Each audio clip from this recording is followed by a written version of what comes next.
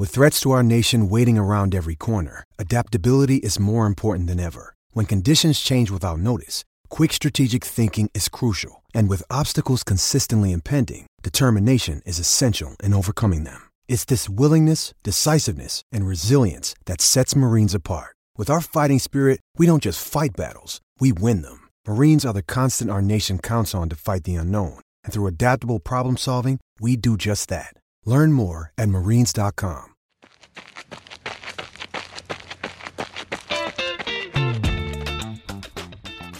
Welcome to the Doctors of Running Virtual Roundtable, where we, a group of doctors of physical therapy, discuss the art and the science to the stuff that we're putting on our feet.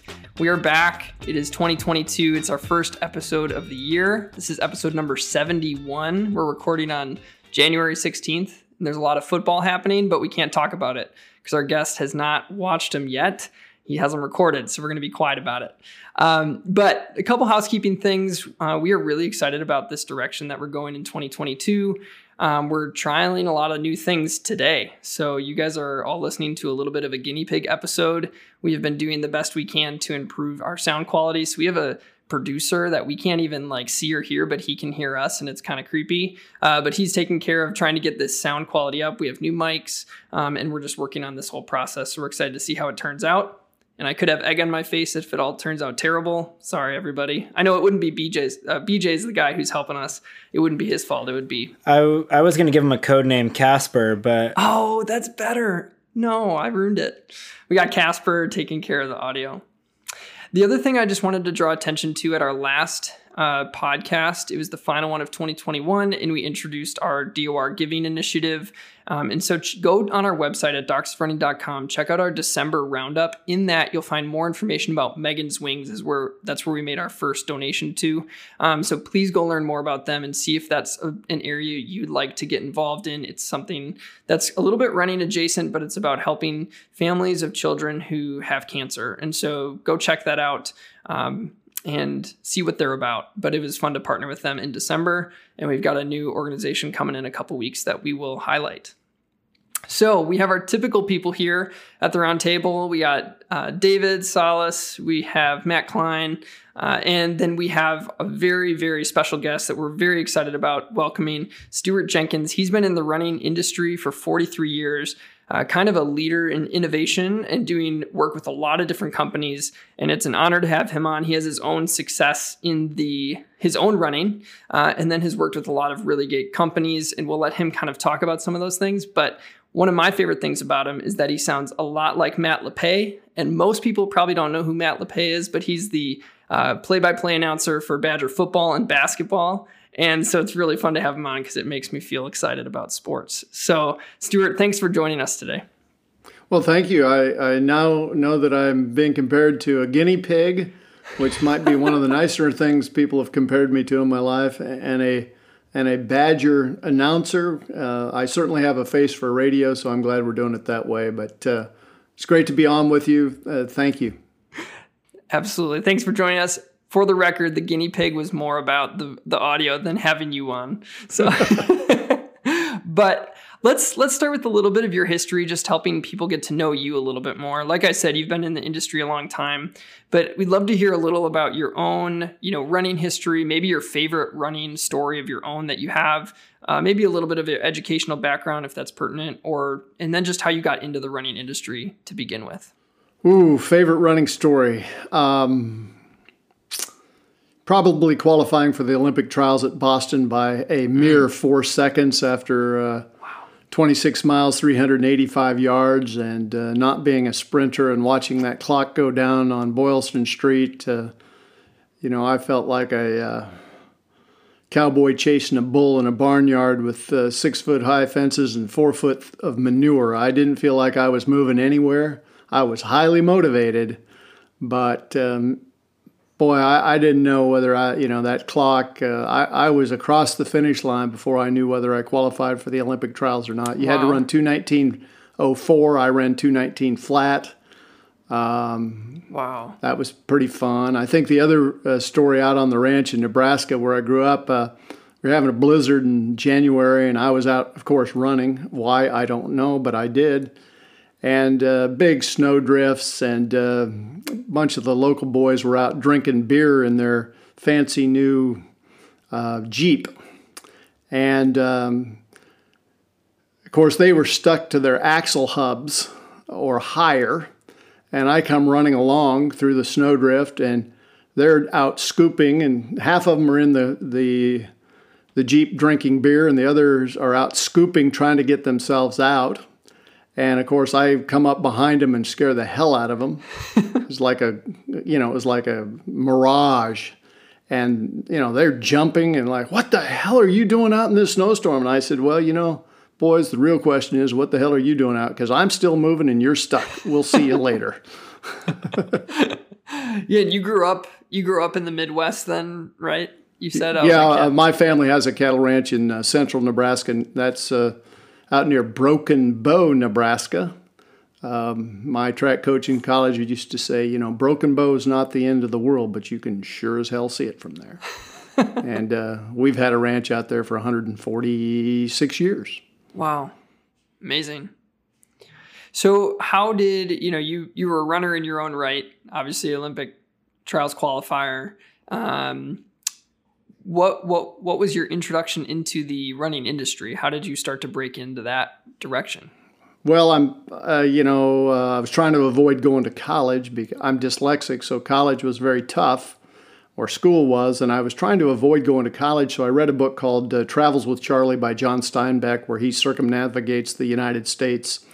It's a great book if you want to read it, and I figured, well, one way to postpone college is if I could figure out how to get sponsors and be the youngest person to run across the country, I could avoid college. And so I wrote for sponsorships. I wrote to, I was 17 years old, so I couldn't get Coors or any of the beer companies. And, they had all the money. And Kellogg's offered me all the Frosted Flakes I could eat. And Nike offered me 26 pair of shoes. And Ralston Purina said I didn't have a dog with me, so they weren't going to sponsor me. And I really didn't know what the hell I was doing. Anyway, I was having a hard time finding a sponsor, and my girlfriend at the time's father said, well, I know this guy who's a high up executive at Montgomery Ward's in Chicago. And I wrote him. He happened to be a trustee of the school I was going to at the time. And he said, I can't help you, but I have a friend in California who's an inventor. And he has invented the one-handled water faucet, instead of 2-1. And he's working on a new shoe, and maybe he could help you. And a few weeks later, lo and behold, I get a call from, I just found the letter that I wrote that guy, by the way, a month ago. What year is this again, by the way? This was 1978. 78, okay. And the inventor said, well, Stuart, I can't, my shoe won't make it across the street, let alone across the country. Maybe you could help me. And he offered to fly me out over Christmas break. He flew me to a place called Pebble Beach, California. I had never heard of Pebble Beach, California. And honest to goodness, the first day I was in Pebble Beach, it was December 28th, 1978. I go out for a run on the 17-mile drive, and this guy on a bicycle pulls up behind me, and, then I could run pretty quick back in the day, and we're going up a little rise, and, I'm running about as fast as he's going up this little hill, and I say good morning, and he says good morning, and I said, hey, pretty nice neighborhood, huh? And he goes, yeah, first time to Pebble Beach? And I go, yes, it is. He goes, well, welcome to the neighborhood. It was Clint Eastwood. Oh, my gosh. and he turned into his driveway about 100 yards down the road. It's the only time I ever saw Clint Eastwood. Oh, my goodness. But, I said, pretty nice neighborhood, huh? He must have thought I was the biggest smart aleck on the planet. But so those are a couple running stories. But anyway, this inventor had this, he wanted to put air in shoes. This was before Nike had their air system. Mm-hmm. And I thought putting air in shoes was a good idea. He was working mostly in work shoes and dress shoes. And I said, hey, I think it's going to be the athletic market. And you got to remember that right then shoes were selling for about $30 a piece. The Tailwind hadn't come out yet, and was the first $50 shoe. And so he offered me $500 a month. I slept on the office floor. I'd make shoes every day, and then I'd test them the next morning, tear them apart, and do it again. Wow. And he gave me a car to drive, a Pontiac Grand Prix, and I'd go down and stay at his house on the weekends down in Pebble Beach, and I built a relationship that lasted until his wife passed away. I think I had a 32 or 3 year relationship with George Cole and his wife, and that technology, I was such a great salesman. I took that to 94 shoe companies who threw me out on my ass, and Reebok threw me out 5 times, and then they licensed it. And lo and behold, guys, after 8 years of failure, I became a overnight success and a genius. And then other inventors started talking to me, and of course, the big benefit of that experience was that I did go and see every footwear company, literally, I think, in America.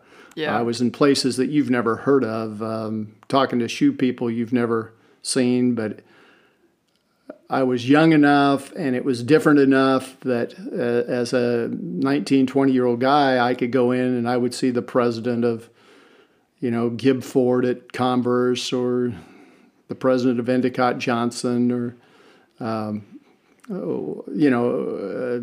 Strasser at Nike was great to me. He rejected me, but he gave me some great advice that I cherish to this day, and that gave me an introduction to people. So while they thought I was crazy for selling this air shoe, I built some relationships. I always said I didn't mind getting no, I just didn't want to get hell no and never come back. And generally, I was able to achieve that goal. But what was the? It took 8 years. Can I ask what the advice was that he gave Rob you? Strasser. He this was, again, it took 8 years. He called me in. He put his big bear paw of an arm around me, and he says, "Stuart, I'm not going to buy this technology from you today."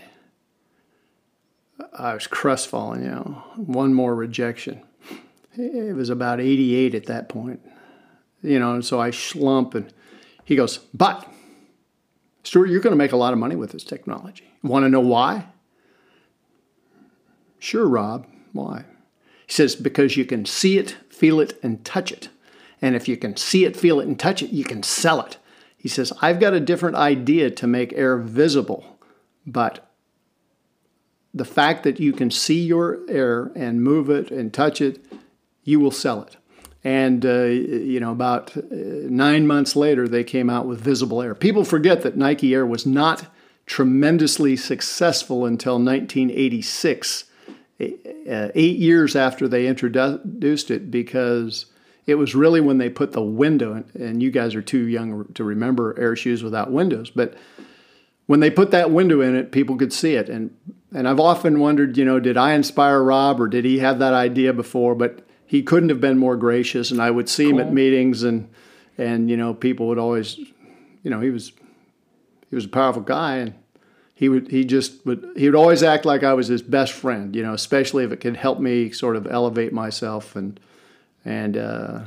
So what other, as you progressed from there, you had that 32-year relationship. What other companies have you, been working for? What roles have you held there? I know there's a lot in the innovation world. So just kind of give people a little window into that, and then we'll dive into some innovation things. I represented a lot of inventors, including the first guy that did lighted shoes. That was a great failure. I sold the first 200,000 lighted shoes, and Bob Campbell sold the next 200 million pair of lighted shoes. So I helped independent inventors, and then I helped start a company called Skydex, which still exists. Skydex licensed a technology to Nike called Tuned Air, and that technology went on and was sold to the Pentagon for blast mitigation in Iraq and Afghanistan, and reduced major force injuries by about 90%. We created a helmet cushioning system for the military that reduced G-force from 440 to 92, and that's still being sold. Fortunately, there's not as much need for it now, and that company exists. I started helped to launch a company that was doing the first carbon fiber in footwear, which is now performance material, or Toray performance material out of Camarillo. That company still exists. They were doing orthotics when I started with them, and we sold the first carbon fiber plates ever in the market to Etonic, and then FootJoy and Reebok, the Graphlite series. And then I finally committed the sin of corporate administration. My friend Angel Martinez was the president and CEO of Deckers, and he said, "Stuart, you've always been selling technologies from the outside in." He said, "That's hard work. And why don't you come inside and start an innovation practice and help us innovate from the inside, because you've had so much experience trying to do it from the outside." And it was sort of like putting the leading jewel thief in charge of the cash box or something, I guess. And so I had a lot of fun. That was a great job. There's nothing easier than innovating for a corporation when you have a CEO that empowers you. He told everyone in the organization, "Look, you don't have to do what Stuart says. You don't have to take on the new technologies that he's advocating. You just can't tell him to stop." And that ability to balance the scale with the CEO's authority that no one could stop me was quite empowering, because most organizations, the chief legal counsel can stop you, the finance chief can stop you, the marketing chief can stop you, the sales guy can stop you, the head of the cafeteria and the lunchbox can stop you. I mean, everybody can say no, and he really had this sense that he equalized the power dynamic between all of the normal bases of power and innovation, and it worked quite well. And then I went over and ran Shoes for Cruise, which is, I think, the largest direct-to-consumer footwear brand. Nobody has ever heard of it. They sell directly to McDonald's and restaurant chains, slip-resistant shoes. Stan Smith, the founder of that company, he should be in the Footwear Hall of Fame. Nobody knows about him, but he really pioneered true slip-resistant footwear and direct footwear. So you'd sell it to McDonald's, and McDonald's would pay it, or a restaurant would take it out of the employee's paycheck, three or four payments over a month or 2 month period of time, so that workers would be safe. And then I started Blue Maca. So it's I just enjoy. I don't know. I enjoy the challenge of new. Right. I kind of get bored and with status quo. And in those 32 years, you got to have change all the time, with just working with different inventors. Then you had those couple other stints. And we'll get into Blue Maca at the end. But when you've had so much experience with people coming with ideas and inventors, so we kind of wanted to dive into the idea of innovation within the running industry with you and just kind of hear some thoughts. So when you reflect on everything that you've been doing, that you've done in the past, and that you've learned from other people as you worked with them, what do you think are some of the things that it requires to have success when you're innovating something? Like, when do you see something you're like, this is going to be something that's going to succeed, or you see something like, hey, this is going to fall short? Are there any common threads that you start to see when it comes to innovation? And maybe things you've seen recently that are like, hey, that makes sense of why that took off or not. Well, I think that when you talk about innovation, you have to think two levels. You have to think about what are the product ideas that succeed and fail, and also what are the corporate dynamics that succeed and fail. And you really have to understand, if you're going to innovate, that corporations are set up to be innovation condoms. And they put every conceivable blocking method in the way of innovation because it doesn't fit neatly into a plan. It's hard to predict the future. So almost every organization overemphasizes doing what they did last year, just doing it better. Converse worked themselves out of the performance basketball business because they could never adapt or change. They just kept doing what they'd been doing since 1922. And so ideas that change, I think that for ideas to work, they have to, one,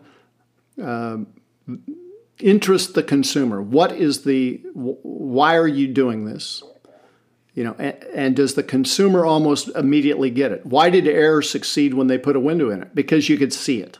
Oh, that makes sense, right? Why didn't it work before? They couldn't see it.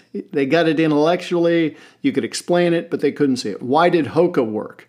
Because it looked so different. And then when you put it on your feet, it felt different. So I think you have to arrest the user's mind. And then when it gets put on their foot, it has to do what you say it's going to do. You don't have to teach a dog to eat a steak, right? But if you have to put a new shoe on somebody's foot and say, well, you need to spend a week running in this different way, and and you have to have your gait do this and your that do that, and then don't you feel great? If you have to keep explaining it, I think it's problematic. I don't know if that's a great answer, but do something different that feels different, that functions differently, that the consumer finds to be beneficial. Mm-hmm. And almost, although it's different, it still feels somewhat of a natural, like you don't have to fight it. You don't have to fight into it. It just kind of, it works, but it works differently. Yeah, and you think about, one of the most amazing things you have to think about with footwear, and this is where I believe the footwear industry, those of us who've been in executive positions with company, it's hard to think about, if you went out and you said, what are the greatest inventions from 1935 or 1940 to 1970, I think almost every one of those great inventions would have come from Adidas. Horst Dassler, he invented a shoe for every track and field event, right? I mean, meaningful changes. Converse and their Converse high top and the Chuck Taylor, that came from a company, right? And then the introduction of the midsole, I think it was just the concept of a midsole came in. There's who did it first. I'm not sure, but all of that came from a shoe company. If you look at the greatest inventions of the last 40 years, I have a hard time thinking of any of them that have actually come from a shoe company. Air didn't come from Nike Air didn't come from a shoe company. It came from an inventor, and about 30 or 40 companies rejected it. Carbon fiber came from carbon fiber companies. Now, I think that shoe companies have really done a good job, again, 30 years after it was introduced, into applying it in a great new way. All right. And so that should count. But if you think about Boost foam or supercritical foams, those came from outside companies. And I don't know, 10, 15, 20 companies rejected Boost because it didn't look like PU and EVA. Hoka, which is, I think, the most impactful technology in the footwear space certainly in the last 12 years, but probably in the last 20. It's one of the few technologies that every single footwear brand is copying. Everybody has oversize. Everybody has rocker. That came from two French guys working out there in the mountains in France, in the Alps, Chamonix. And you just keep going down the list. And what does this tell you? This tells you that if you're going to lead an innovation, you have to be open to ideas no matter where they come from. Because all of these footwear companies have brilliant people. But there are more brilliant people outside their company than inside their company. And therefore, you're going to have to sort through 50, 100, 200 bad ideas, but you better be alert enough when the big idea comes, and you can't simply just reject everything. And too many companies reject. I mean, I swear to you, even with the success that I've had, if I had the next great thing and placed a phone call, I would get run through the gauntlet and treated like a raw rookie because, it's not on the business plan, or, we got the lawyer who says we're at risk for doing this and we can't look at that. And it gets, and I think the other challenge with footwear right now is most of the technology development is happening at the suppliers in Asia. And that puts everybody sort of on the same plane of innovation. And it also means that there's a lot less expertise within the brand itself in terms of how does it actually work, or what tweak can we make it. There's just a lot of reliance on vendors. And I think that's completely different than the great technology companies like Tesla or Apple or IBM in the day. Those guys are not generally outsourcing the development of raw technology. So footwear is just a little different. Yeah. It almost seems like, as you were talking about some of this stuff and where innovation is really happening and how it really happens, there's almost like micro innovation that's happening within the running shoe industry, where companies are taking the technologies and geometries that already exist and just kind of repackaging them. But the real innovation happens when something kind of surprises you. You kind of brought up Hoka as an example. I think, like you said, the Air is another example where those things are coming from outside. They're not just like repackaging new things within the running industry. It's got to come from some other mind, where you're not just stuck in running, because it's seeing something outside of the running industry that they think, why don't you try to put this in a running shoe? We might not think about it if we're buried in the running world too much. And there's a lot more brain power on. I mean, I remember when New Balance invented the Achilles notch, and you think now you guys go, oh well, yeah. Well, it used to be you get your pair of shoes, you take your scissors and cut off the damn Achilles thing because it'd come up and create a blister, right? And they created the little thing over the toes so your toes didn't keep going through the mesh. And so there's a lot of things that have piled one on another where these footwear brands have added a lot of comfort features. But raw innovation it's widespread, let's put it that way. And how the brands apply. I mean, what people are doing with carbon fiber and what Nike did with their carbon fiber. I'm surprised. We introduced carbon fiber to footwear in 1986. Brooks had a propulsion plate, essentially what they're doing now, in 1987. And that propulsion plate was placed in a little different, it was placed between the outsole and the midsole. But it took another 20 years for people to really say, hey, how do we use carbon fiber, like a pole vault where it has that real spring? And, I'm look at me. I introduced carbon fiber and I never did that. And I didn't come up with a way to do that. And Nike and the others deserve a lot of credit for doing that. But they're taking base technologies and reapplying them, if you will. Yeah. I think another company that popped into my mind, and you mentioned Brooks, and you mentioned a couple things. One was that there was, which company did you say Converse worked themselves out of the basketball world by just doing one tick at a time. And there's been a couple within the running shoe geek world. There's a couple companies over the last 5-10 years that were kind of accused of doing that, and that they were becoming irrelevant. People talked about ASICS that way until the last couple of years. People talk about Brooks a little bit like that right now. But I think, something that I think they're starting to do is Brooks just came out with last year that we haven't tested this shoe, but it was that called the Aurora BL from their Blue Line Labs. And you talked about visibility of the thing, and they put like I think it's a fake little injection looking area, but they talked about how, this foam is injected with, air and foam or whatever. And so they're trying to create that visual that you were talking about, while also creating a shoe that looked weird. I mean, it just looked different.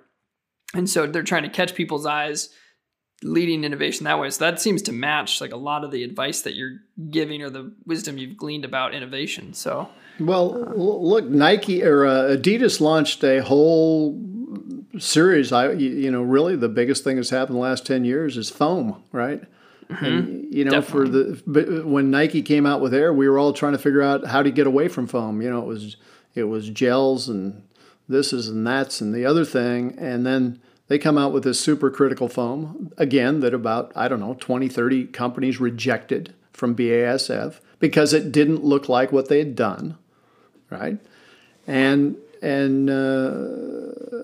Adidas then started a foam race, and that foam race has resulted in a lot of good things. And so it took BASF to make it, and then it took people at Adidas that had the vision to say, hey, we're okay not looking the same. And they've built a franchise around foam. And, if you'd asked me 10 years ago if you could build a franchise around foam, I'd go, what the hell? No way. Foam's dumb. And, look at me. I'm now in the foam business. So, right. So I think you just have to be careful. We all have some wins and we all have some losses. And we all see some things and we all miss some things. I certainly would have missed supercritical foams, or I wouldn't have bet a lot of money that we're going to spend 10 years pioneering new foams, But that shows you also the power of these big chemical companies to drive change. Now, we can talk about how good foam is for the environment. Foam, is really, that's like calling a high octane cocktail a drink. Foam is plastic. And we talk about plastic and we talk about foam, and foam sort of gets a pass because it's not called plastic, but it's really just expanded plastic. It's worse than plastic in a water bottle because you've taken 2 or 3 parts and you've blown them up, and you're never going to, put Humpty Dumpty back together again. And but anyway, I guess that's a digression, but and we talked before this. It's true though. Yeah. We're going to work with Stuart on we're working on some sustainability pieces in the running industry, and he's got a lot of experience there. We'll talk about it a bit more when we get to Blue Maca, just to touch on it today. But I think another question that we had for you, something that we talk about here at Doctors of Running, is that innovation is usually a number of steps ahead of research regarding that innovation.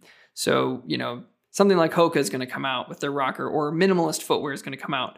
And then 10 years later, you have the summit on minimalist footwear. And it's already after that, that change in the way that shoes are designed comes. When you're sitting on the inside of innovation, and I guess our question for you, even before our question, I think one of the things that we see is our part here as people who are able to analyze biomechanics, work with a lot of injured people. We kind of look at what are these innovations actually doing to the foot, to the mechanics, to people, to injury risk, that kind of thing. But when you look at your, the process, is there a role of research alongside innovation, or testing these things in a lab? Or is it a lot of innovation with a lot of ideas and just kind of hoping it works out? Or are there things that validate it along the way? Well, if you're truly innovating, you have to validate along the way. R&D, let's call research and development, is how you turn dollars into ideas. And innovation is how you turn ideas into dollars. And the research that you're talking about, I would call it testing and efficacy. And I believe that it's really imperative that there is real-world efficacy to technologies. And here's, for example, what's the most important piece of equipment a runner wears? Shoes. Why is it important? Because it is a protection against impact. And, this is why I really went after Hoka when I first saw it. You could have blindfolded me and I could have worn any brand of running shoes on the market and I couldn't have told you what brand I was wearing, and neither could the brand president of that company. Okay? And I think that if you looked at the data, there wasn't any significant reduction in injuries from better, quote unquote, better and better running shoes from 1975, when midsoles became popular, until 2010. So if we were making certainly more expensive running shoes and so-called better running shoes and had all this technology, flubber and wubber and dubber and blah, blah, blah, blah, blah, why didn't injury rates go down and why didn't people's knees feel better? And so when I saw Hoka, we all know, as physical therapists, more force goes through the ball of the foot than the heel. Why did we always put more cushioning in the heel than the ball of the foot? It's back-ass words, right? I mean, that's like putting your football helmet on your butt. And so what Hoka really did, the genius of Hoka is that they put more cushioning under the ball of the foot, because while the peak G's in the ball of the foot are not higher, there is more force going through that foot because it comes down and slaps, drives downward, and then pushes off. So there's a lot of force going under, and we've cushioned it less well. And so by putting a rocker under, you gut to the forefoot without slapping. Then in that point of dwell, you put more cushioning there. And so, if the existing way we were making shoes, we were all locked into the triangular shape, if injury rates weren't coming down and we had all this technology, shouldn't we try a different geometry, right?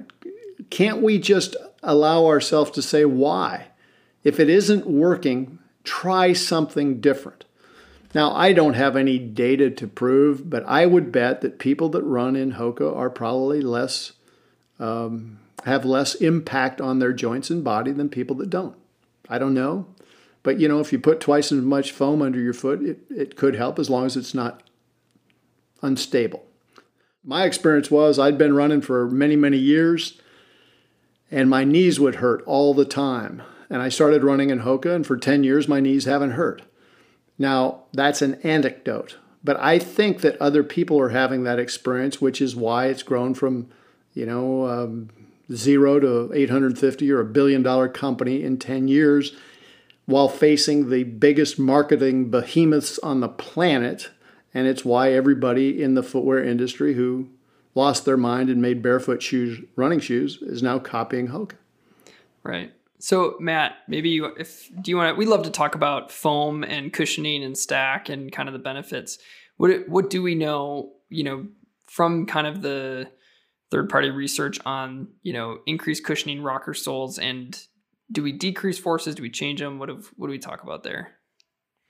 So that's the challenge, is because, Stuart, you mentioned that these, like Hoka's design, there's so many variables that have changed. That's why research is really hard, because when you're doing good research, and I'm learning this as a PhD student right now, as I'm getting my, just torn apart every single day with every single idea I have, which is, again, to help me refine this. When you change a lot of variables, it becomes difficult to figure out which one is actually making a change and who it's making a change for. So we know from the evidence, ironically, that more cushioning actually doesn't seem to change impact forces. It sometimes can actually increase internal loading in the joint because people will land harder. However, right, even though we're seeing that biomechanically, we'll still get the testimonial reports that people are feeling less symptoms in certain areas. So that's where you got to ask, yes, there's more cushioning. There's a comfort filter, right, which Ben Onig was really a pioneer of, and we're still working on. So is it, we're seeing research, the biomechanical data is showing that it can actually increase joint forces, which is not actually necessarily a bad thing, okay? But then there's a comfort factor, but then you also have the fact that there's the rocker, which is going to change where you're loading. So we know shoes don't change the amount of force, but they can certainly shift it. And that's one of the things that I really like about Hoka's design is that the rocker shifts it up higher. And so right now in the PT world, there's a big shift going, trying to get people to use their hips more because we sit so much, we don't tend to utilize that. A rockered sole actually forces you to use more hip mechanics, which is really good because you need good, strong hip mechanics for your knee. So there's no evidence on that, but that's kind of some of the pieces. So what you're feeling is not wrong. It's just the exact mechanism. We're not sure. Right. And again, if the dog likes the steak, he's going to eat the steak. I like the steak because my knees don't hurt. I don't know why my knees don't hurt. Exactly. I can't tell you why my knees don't hurt, but my knees don't hurt. And I know there's millions of people like me, right? Yes. But so you were talking about testing. But here's my big sort of thing that I have never understood. If your shoes are your football helmet, right? Not one single person, not one single brand can tell you when those shoes have lost their ability to absorb shock. That is like driving down the road and saying, this airbag's going to work for a while. Well, when's my airbag not going to work? Well, we don't know. Well, is it 30 miles? Oh, yeah, it's 30 miles. Well, is it 1,000? So to me, one of the pieces of research that would be really helpful is I want to know when those shoes have lost about 12 to 15% of their cushioning. Because you go on the website of every company, our shoes last 300 to 500 miles. Now, how credible is that? So I weigh 270 pounds, and my shoes are going to last for 300 to 500 miles. Or, my wife weighs 98 pounds, and her shoes are going to last 300 to 500. I mean, and if we are going to protect people, if we believe that running shoes protect the body, don't we have a right to know and a responsibility to tell us when the damn things are wearing out? And, people say, oh, when your knees start hurting. And okay, that's one way to do it, and that's how many of it. But, we've got things that will tell us, how fast your heart is going and how this does and your pace and your energy and your stride and, how many drinks you had last night and when you should wake up. And we don't even know how the most important piece of equipment that runners wear, we don't know how long it lasts. And then we're designing a whole bunch of running shoes for people that run 7-minute miles. Oh, this is 8 ounces and 7.5 ounces and we just ran 2 hours in it in the marathon. And the average pace of a runner in the United States is 10.5 minutes for men and 12.5 minutes for women. Who the hell cares? And I know it's sexy and you can market it that way. And, but if we really care about protecting runners, make a shoe for runners that run 10-minute miles and 12-minute miles. Why isn't that sexy? Why isn't that important? Why don't we have, you want sustainability? Stop making shoes that wear out after 150 miles. And some of these new supercritical shoes, you can just throw them away at 100 miles or 150 miles because they're no damn good.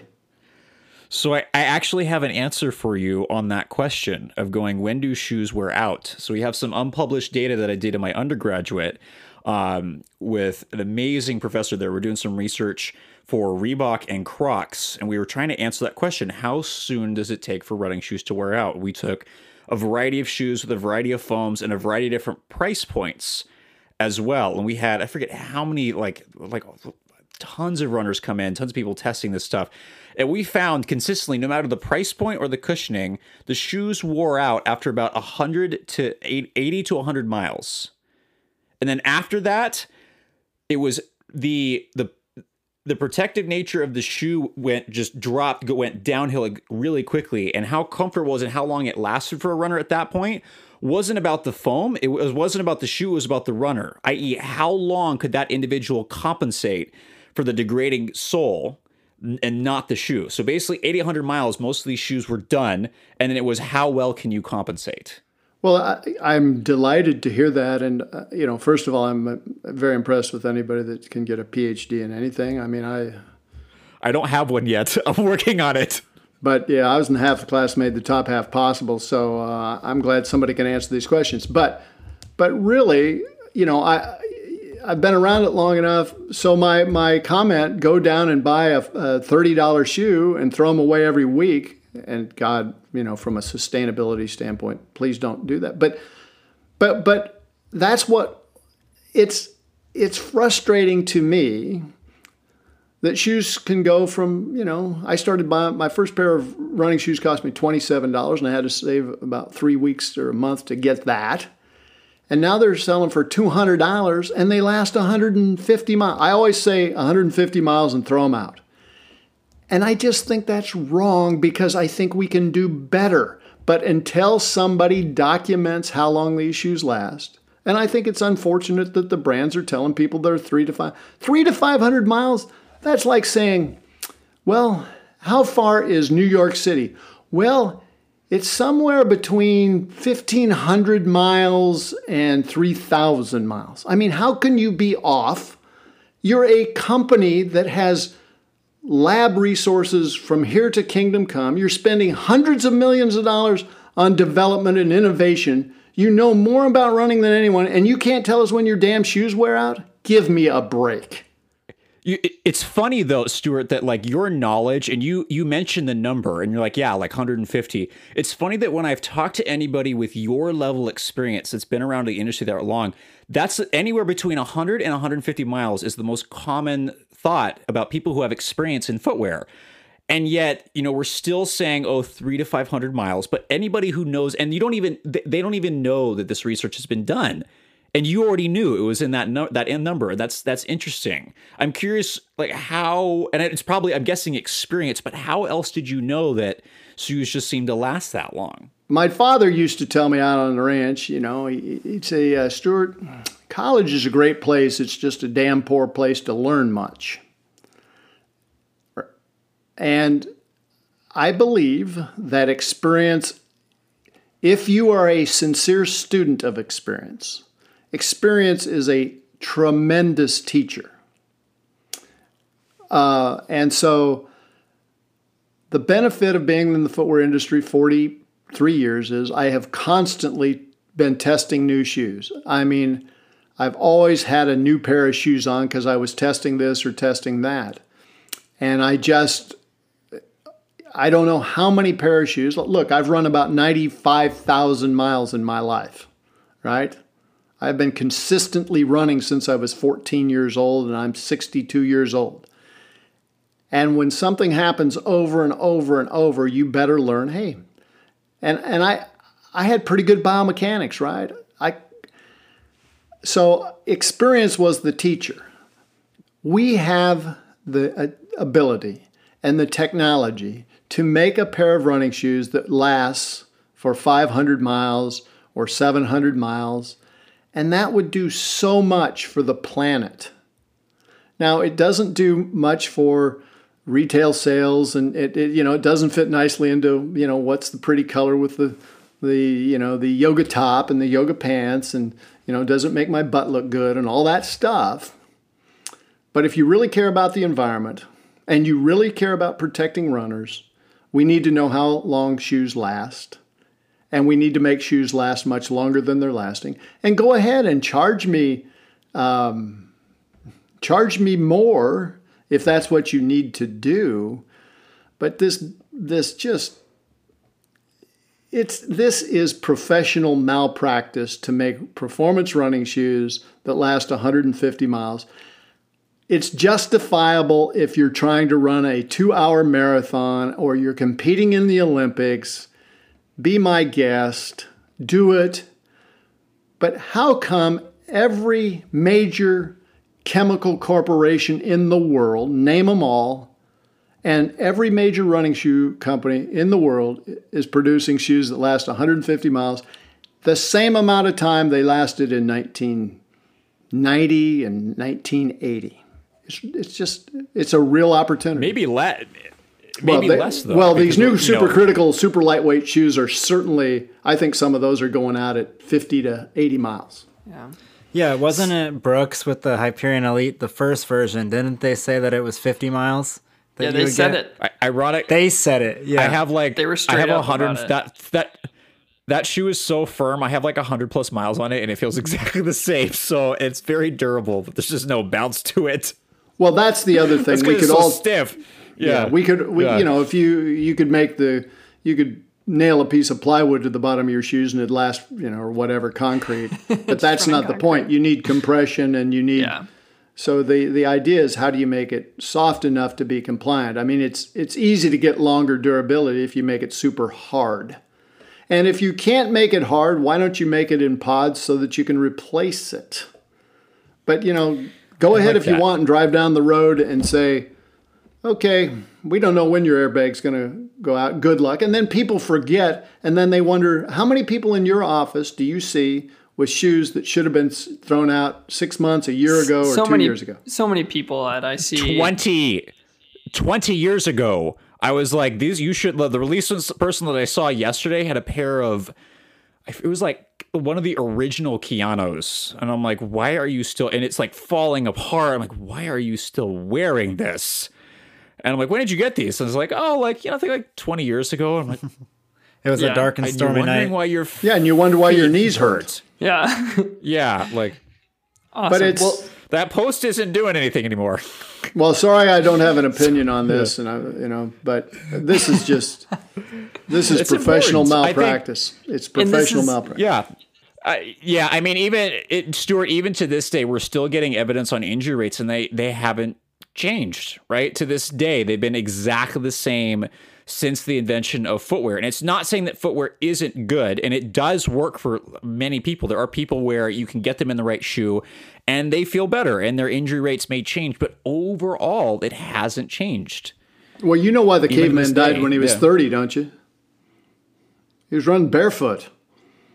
I like that. That doesn't do very good things for the barefoot, the minimalist movement, huh? Well, I mean, look, God bless you. I can't run in them because it hurts. And I don't willingly choose pain over comfort. And I don't care how strong my feet. I think there's a place for barefoot running. It's on the beach. It's in the sand. It's on grass. I think if everybody lived next to a sand dune or a soft beach and a soft grass, they should be running barefoot. But taking your barefoot shoes out on concrete, well, I graduated in the bottom of the class, but I'm smart enough not to do that. Yeah. Well, I think it's important, too, to just remember that there is a comfort factor in different shoes. I mean, we say shoes are tools all the time.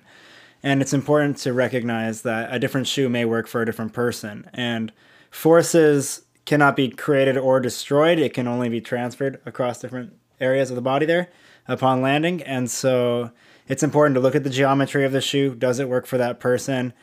All of the companies, I genuinely think, are all making pretty good product right now. And it's just a matter of finding what works for the person. And well, they are making good product. The question, but it's more complicated than that. Totally. Just tell me when it wears out. Tell me how much water you're using to use it. Tell me why why we have to buy so many of them. Yeah. Tell me why it's it's. This is great. There are a lot of things that we could keep talking about, but I do need to push us to the next part of the segment here. And it's just a last, maybe, a 5 to 10 minute closing to kind of introduce a little bit about Blumaka, which is your most recent endeavor. We have been wearing one of the insoles that you guys have been creating, the Connect insole, but give us a little intro to what is Blumaka. Well, tell me, how's it working for you? How do you like it? I was going to say, the big thing is we'll be putting out our full review, so you'll get all of our thoughts. But do one of you guys want to go first? Or do you want me to go? David, you go. I think the material is great as far as shock absorption, but it does add some volume within the shoe. And so since the insole tends to sit up a little bit higher, it does tend to require a little bit more of an adaptive upper on the footwear piece itself, which is one thing I have noticed in terms of lacing and locking it down. I actually, the texture thing, I'm still trying to figure out whether or not I like it. I get the concept and the idea. And this was in a separate email thread, but we were talking about team sports. And I could see the use there. I could definitely see just having that traction and connectivity to the ground. I'm still trying to figure out if I like it for linear running. But overall, I think I think the actual compound of itself is pretty promising, and I think it does increase that stack ever so slightly and reduce some of those not ground reaction forces, but perceived impact upon loading. I've put it in several racing flats, and I've put it in several trainers, and I've played around with it a little bit, and it does seem to change the perceived landing forces upon landing. And so I think there's some promise there, and I think it just depends on the right usage for the right person. I think another quick thing, just so that for people who are listening who don't know anything about this, one of the main parts of this Connect insole, KONNECT, the idea is that the top of the insole actually is a very grippy material compared to any other kind of insert you have in your shoe where you could slide your foot around on it. This has a material that the sock kind of sticks to. And so you can definitely feel that in running. You got it I'd say I would agree with DJ on a lot of the perceived comfort, some of that increased stack.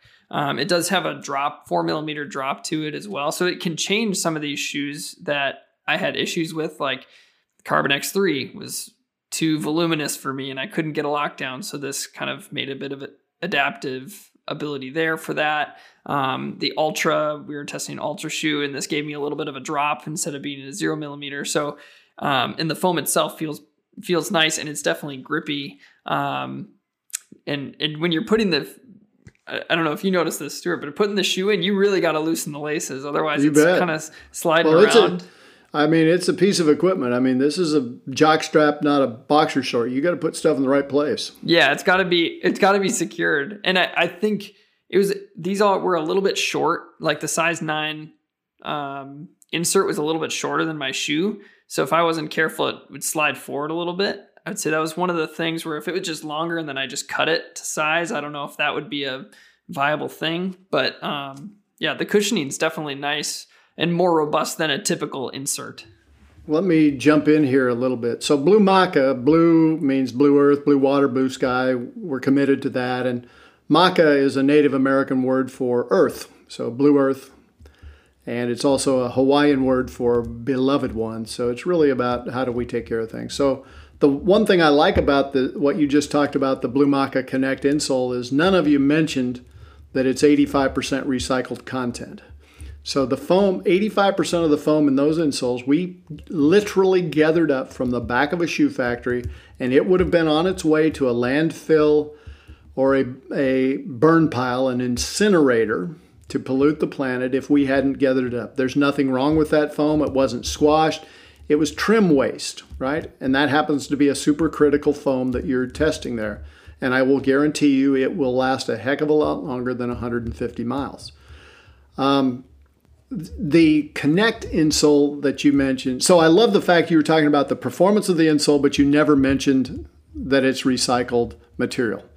I think that's cool because one of the things I think you fight in making products that have a lower carbon footprint or are better for the environment, they think, well, if it's recycled, it can't be as good. And when you compare it to the same thickness of insole, pound for pound, ounce for ounce, thickness for thickness, that will compare with any virgin foam insole on the planet Earth. Okay? And we could make them thinner. I know the aftermarket, it's 10 millimeters thick in the heel and 6 in the forefoot. Maybe we should go down to 3 in the forefoot or taper it. We can do all of that to adjust for the fit. But the Connect insole, the basic concept was we spend a lot of time on traction in athletic footwear. Cleats, outsole patterns, and so forth, because we want the foot to be able to tell the shoe when to stop. And when the shoe stops, we want it to be stopped. Because there is no performance benefit to slipping, right? If you're doing any athletic sport, slipping does not matter. So right now what happens in most shoes is the shoe stops and your foot keeps going. That's why when you're hiking, you slide down and crash your toes, or running downhill. It's why people blow out the side of their basketball shoes. Basketball shoes are essentially made so if it were a car and a road, They would just put up guardrails, and every time you hit the guardrail, you'd bounce back to the middle of the road. That is not how performance should work. We know in track and field, we want a permanent or a very close connection between the foot and the spikes. Or if you're jumping, you need to stop and change the direction of those forces from stopped to up. But if you stop and slide and go up, you're not going to jump as high, right? So the question is, where do you use it? The San Francisco Giants had, maybe 10 or 15 of their players. And we didn't call them and ask them. Mike Yastrzemski started using them. Then he started talking about them. And the hitting coach found them. And because when you hit a baseball, you don't want to be sliding back to your heels and then trying to hit because you're going the wrong direction to deliver power to the ball. And, it was kind of one of their secret weapons last season. And so running, I am not sure it provides much benefit on a road run or a flat run or even a track run. But when you go out on a trail, and even where you have 3-inch changes and side hill lies, I don't like going on a trail and my one foot lands on the side and I slide over. And so I love it on dirt and uneven terrain for running. What its efficacy will be on the roads, I don't know. We know it's great for golf because why do you want your cleats in the ground in golf and then your foot slides around? But the tacky surface that we put on or sticky surface on the top is a different. We've changed the coefficient of friction between the sock and the shoe. Socks are made of cloth. Top covers of insoles are made of cloth. And so they slide. You just cannot tell me that that's beneficial for most sports, any start-stop sports. So that was the idea, and but we do make a insole that has a regular fabric top cover on it. We call it our athletic insole or our comfort insole. That top cover happens to be 100% recycled water bottles. So we think it's really cool that pro teams are using a product that's 85% recycled and it works super well. And we'll refine sizes and, do we need to make it thinner and where does it work? But we'd love any feedback. And this is where you talk about testing. Right. Since nobody has made an insole this way, it's hard to say it does this. I just think you have to try it. You can be the gold standard. Yeah. Oh, no, I was just saying I'm really happy to hear about all the versatile testing for the footwear as well, because the fit of a cleat is very different than the fit of a running shoe or a racing flat or track spike, etc. And so that is reassuring to me to also know that the fit probably is much more dialed in for those who have played team sports. I played baseball for a long time. Those cleats they're pretty tight in there. And so the fit's much more dialed in, almost like a track spike, but it's definitely more robust to start, stop, cut, do those types of movements. And so that I can see why it fits the way it fits. Well, and we made a universal insole, right? It was sort of predicated on it also, despite the fact that you're more stable, you have a lot of cushioning. So it's really, I really hope you'll take some time, Dave, and say, does this sticky technology work? And then say, well, for this activity, we need it in a thinner profile or a thicker profile or a different profile, because those two things are, I don't want to throw the baby out with the bathwater. We're trying to understand the technology, and then we can work on fit. Right now we have, universal fit. We're making them from size 5 to 17. And we made them in each of those whole sizes because we didn't want too much trimming to go on. For you, Nathan, we could give you a size 10 and you could trim a little bit. But I don't want to trim a whole 2 or 3 inches of foam off the front because that's wasteful, right? That's waste, yeah. But really, anything you guys can do to say, hey, and look, we're not married, right? I want to know if the tacky or grip top is salubrious to performance. Where does it work? Why does it work? Because again, this is innovation, right? I didn't invent insoles, but it just never made sense to me that your shoes stop and your foot keeps going. I mean, here we are in 2022 and hiking shoes people are still talking about, oh, my foot slides. And then, toes, so how are we going to solve, our toes slide into the front and I have blisters. And how do we solve it? Well, we just crank the hell out of them. We just tie them down. So now you're restricting the blood flow over your navicular. So this shoe allows you to lace your shoes normally, not put your foot in a cast.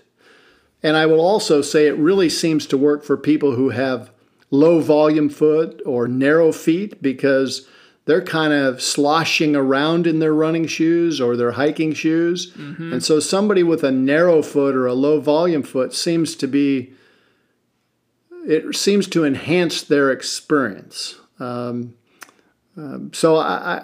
hey, if it doesn't work, we don't have to make it. But if it works, let's find out where and how, and we should let your listeners go on bluemaca.com, and we'll give you a code and let them get a little discount.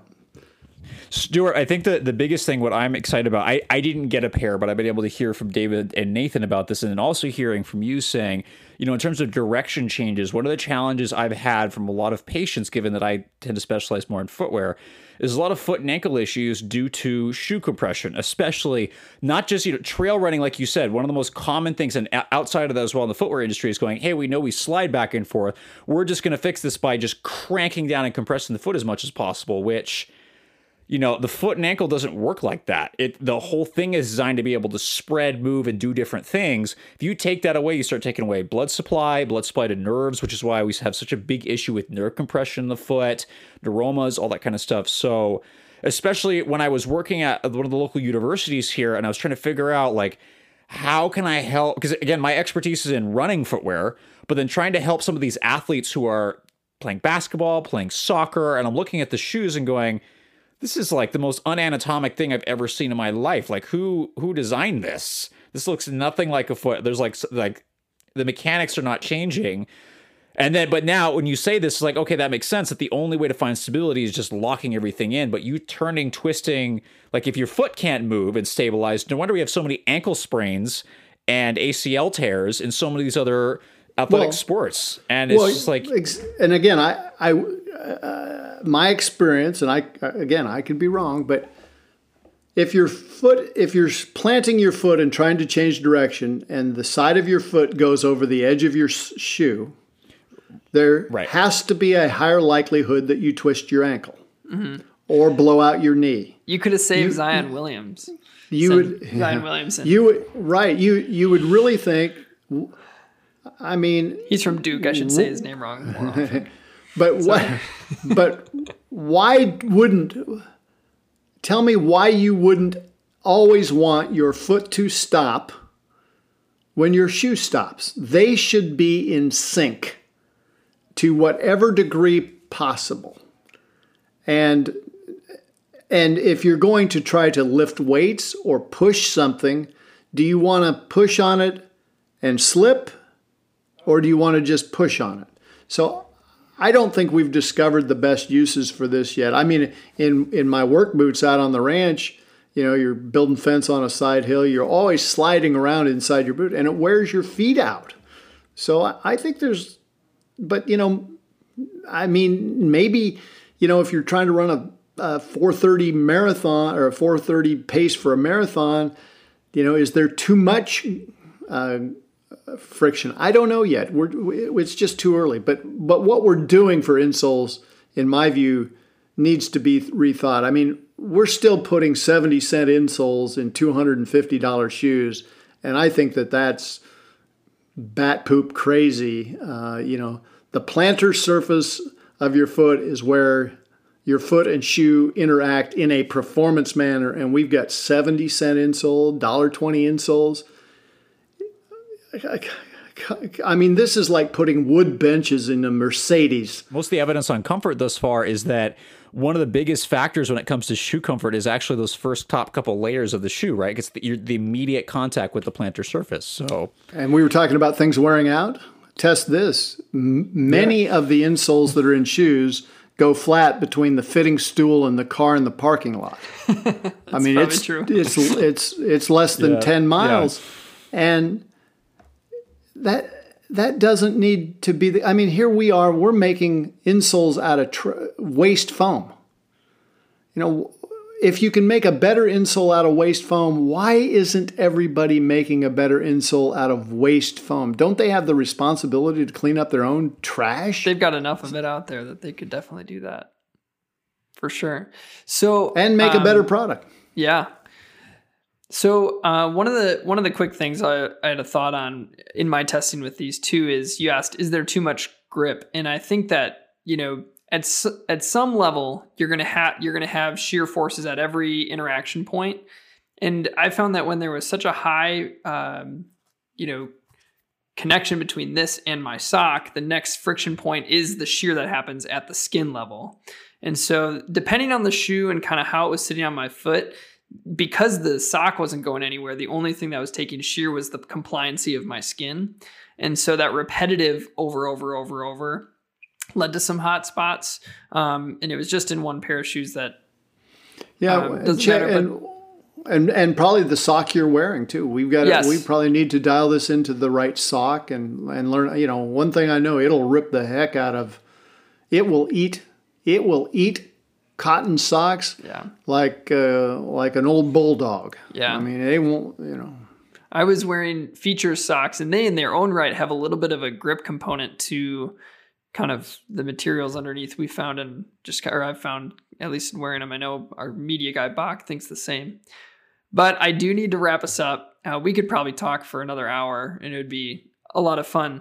But again, Stuart, thank you so much for coming on. Blumaka is more than just insoles. And Stuart, you've kind of talked about some of them before we recorded, but please go check out their website to learn more about what they're doing. And the big story there is the use of these recycled materials to create higher quality product. So please go check it out. And we'll be putting out our entire deep review on these insoles just to give our take on them. So you'll be able to read that in time.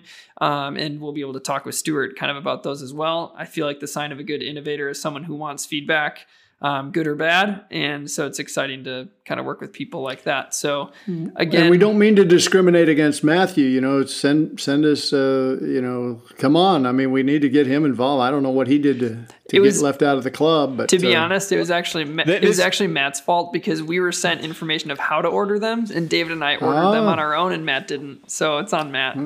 Well, you know, oh, my bad. He's a PhD candidate, you know. I'm still a student. In a month, hopefully I'll be a candidate. Right. But yeah.